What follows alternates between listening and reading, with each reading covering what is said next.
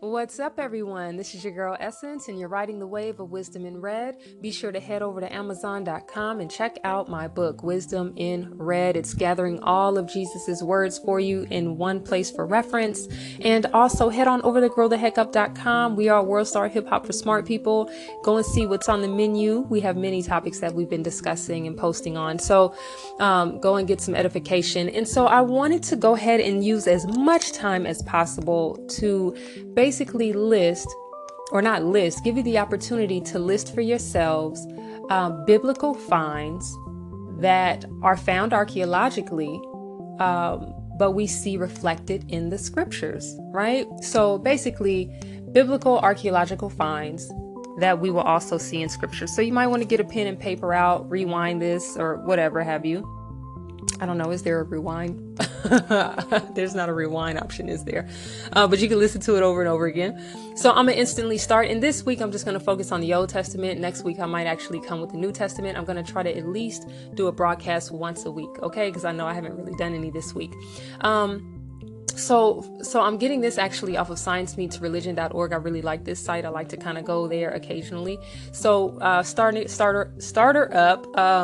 up, destruction of Hazor. Joshua 11:13-25 describes the destruction of the city of Hazor. An Israeli archaeologist found the site previously identified as Hazor. It's the remains of a city dating back basically around, they say, to the 13th century, which had been destroyed by fire, the 13th century BCE. The Merneptah stele was found, and now it's known as the Israel stele, and it reads, "Israel is laid waste. His seed is no more." It's the earliest mention of Israel outside of the Bible and is considered one of the most important archaeological finds in biblical studies, which is pretty cool. The structures of Megiddo, Hazor, and Gezer. So this is in 1 Kings 9:15 that King Solomon levied a tax to build defensive structures at Hazor, Megiddo, and Gezer. Those structures matching those descriptions have been found in archaeological digs in those three cities. Pharaoh Shishak. Inscriptions have been found in Karnak, Egypt, describing the pharaoh Shishak or Sheshong. It depends on which translation you use. Conquest of Israel is found. The account is found in 1 Kings 14:25, where Pharaoh Shishak carried away the treasures of the house of the Lord, quote unquote. And so then we have the Kuntilit Ajrud inscription. And that's Kuntillet inscription. I could have said it wrong, so there you go. The inscriptions were found on the walls written in early Hebrew and Phoenician script, invoking the Hebrew god Yahweh, along with the pagan deities El and Baal. Then we have the Mesha inscription, or also known as the Moabite stone. It was found in Jordan. And the names of the Israelite king Omri, king of Egypt. It says, Omri, king of Israel, humbled Moab many days, but I have triumphed over him, and his house and Israel has perished forever. And that was the conflict is described in 2 Kings 3. The monolith of Shalmaneser III. So it's his inscription. It's a monolith inscription of the Neo-Assyrian king Shalmaneser III, mentioning the Israelite king Ahab. 10,000, quote unquote, 10,000 soldiers of Ahab the Israelite came against me. Also next we have the black obelisk of Shalmaneser III. A black obelisk describing the exploits of Shalmaneser III, dated 841 BCE. They're doing BCE. Mentions the Israelite king Jehu. The Teldan stele. The Teldan stele was found in northern Israel. It mentions, quote unquote, the house of David. And I killed Joram, son of Ahab, king of Israel, and I killed do I have time still? Oh, okay. Ahaziah, son of Joram, king of the house of David, quote unquote. That's the earliest known mention of David, who reigned in Jerusalem. Bethlehem, it was found excavating a site near the ancient wall of Okay, so we left off at Bethlehem and just starting back at that.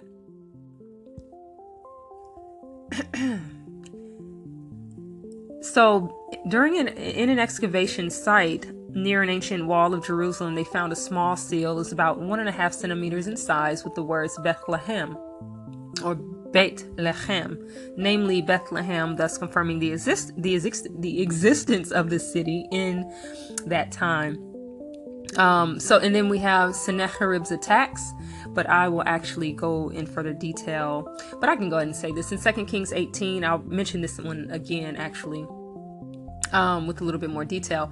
But in 2 Kings 18, the Assyrian king Sennacherib's attacks on the fortified cities of Judah, these attacks are mentioned in archaeological finds at Lachish in Israel, and the ancient site of Nineveh in Iraq. So Sennacherib's siege of Jerusalem is also mentioned.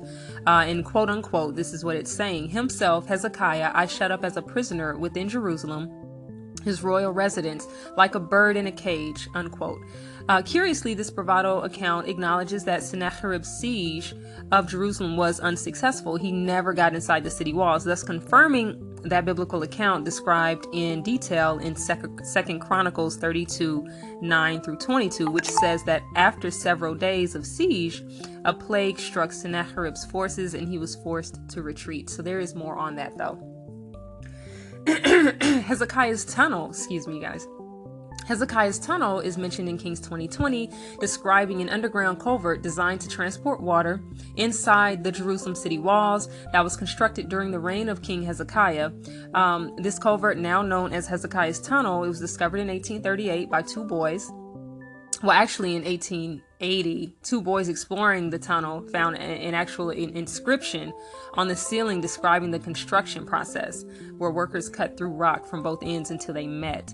The Pool of Siloam. The Pool of Siloam, mentioned in both the Old and New Testament, collected water as it emptied from the southern end of Hezekiah's tunnel. It was discovered in 2004 as part of a sewer excavation in Jerusalem. Destruction of Jerusalem by the Babylonians. Archaeologists uncovered evidence of tremendous destruction in Jerusalem, including ash and debris piled high. Blocks of stone were torn and broken, and arrowheads of a type specifically used by the Neo-Babylonians of that time. Dead Sea Scrolls. The Dead Sea Scrolls dated around 3rd to 1st century BCE to CE have been found to contain portions of all the books of the Old Testament except for the book of Esther. These manuscripts constitute by far the oldest copies of the Old Testament text. So that is that's one part. Let me go ahead and go to another list that I have here, and this was from bravemag.com. I've always had this list. I've just never really talked about it with anyone. The campaign into Israel by Pharaoh Shishak is in 1 Kings 14, 25 through 26. It's recorded on the walls of the Temple of Amun in Thebes, Egypt. The revolt of Moab against Israel is in 2 Kings 1 and 3, chapter 3 as well. It's recorded on the Mesha inscription. The fall of Samaria, that's in 2 Kings 7, chapters 17 and 18, to Sargon II, king of Assyria. It's recorded on his palace walls. The defeat of Ashdod by Sargon II, it's in Isaiah 20. It's recorded on his palace walls, Isaiah 20 and 1. The campaign of the Assyrian king Sennacherib against Judah. Of course, we see that in 2 Kings 18, as mentioned before, but it's also recorded on the Taylor Prism. The siege of Lachish by Sennacherib in 2 Kings 18 is recorded on the the Lachish reliefs. You can see that in the British Museum if they still have it there. The assassination of Sennacherib by his own sons. That is in 2 Kings 19 and is also recorded in the annals of his son Esarhaddon. The fall of Nineveh is, as predicted by the prophets Nahum and Zephaniah, is in 2 Kings chapter 2, 13 through 15. It's recorded on the tablet of I'm going to say this so wrong, y'all. Nabopolassar. Okay, figure that one out. The fall of Jerusalem to Nebuchadnezzar, king of Babylon, is in 2 Kings 24, 10 through 14. It's recorded in the Babylonian Chronicles. The captivity of Jehoiakim, king of Judah, in Babylon, that's in 2 Kings 24.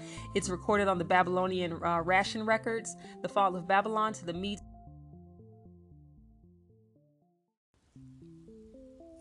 Okay. And so let me go back. Let me go ahead and backtrack. Let me recall this one. So the fall of Babylon. Well, actually, I'm going to start at the captivity of Jehoiakim, king of Judah in Babylon. That's found in 2 Kings 24:15 through 16. It's recorded on the Babylonian ration records. The fall of Babylon to the Medes and Persians, that's in Daniel 5:30 through 31. It's recorded on the Cyrus cylinder. The freeing of captives in Babylon by Cyrus the Great is in Ezra chapters 1 and 6.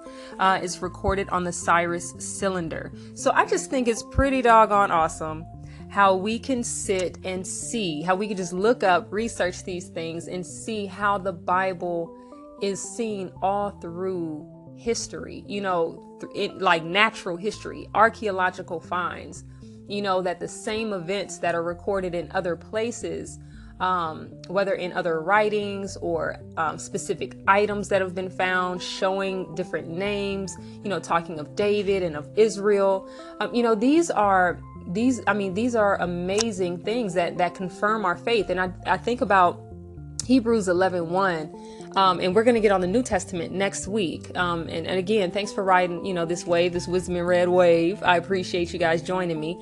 Hopefully you guys are going to share this next week, where I definitely want us to look at some of the New Testament finds. So that's going to be pretty cool too.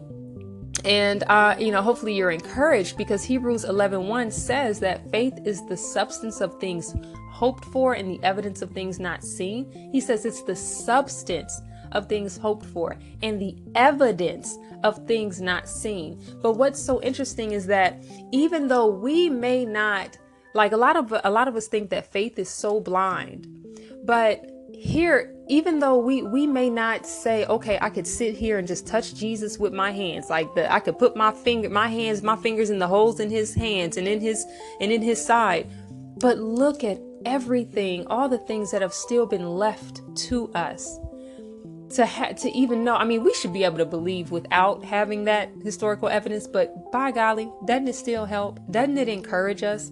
Doesn't it let us know that he's not some flying spaghetti monster, that the Bible actually discusses real things in a very realistic fashion, that these sieges took place, that these places were real. I look at, so many times people just try to discredit the Bible, and then they want to ignore things that are just plain in front and center in front of all of our faces. Use these things to strengthen your faith. Use these things, dig deep, ask the hard questions. And something that I would recommend everyone watch, I can't exactly remember the name of it, but it's on Netflix, and it's about Evidence for an Exodus, I think is the name. Evidence for an Exodus is something like that. But it's actually shown, because a lot of people say there's absolutely no evidence for the Jews, leaving, having an Exodus. There's just no proof of it. Well, what people are finding is that that's not true at all. And what a lot of us as believers have already known is that the dating methods have been off. And a reason why we as believers know that the way that they're doing, because there's so many different ways that people date things, carbon dating, just different types of methods of dating. But a lot of that is actually based on an evolutionary scale. So people want to say things are millions of years old because they want it to align up with the fact that they're trying to make a case for us, growing from being a little fish to a monkey to a human. And so they're trying to create room for that lie to take place. So I'm just saying, research things that actually prove and confirm your faith. It's nothing wrong with that.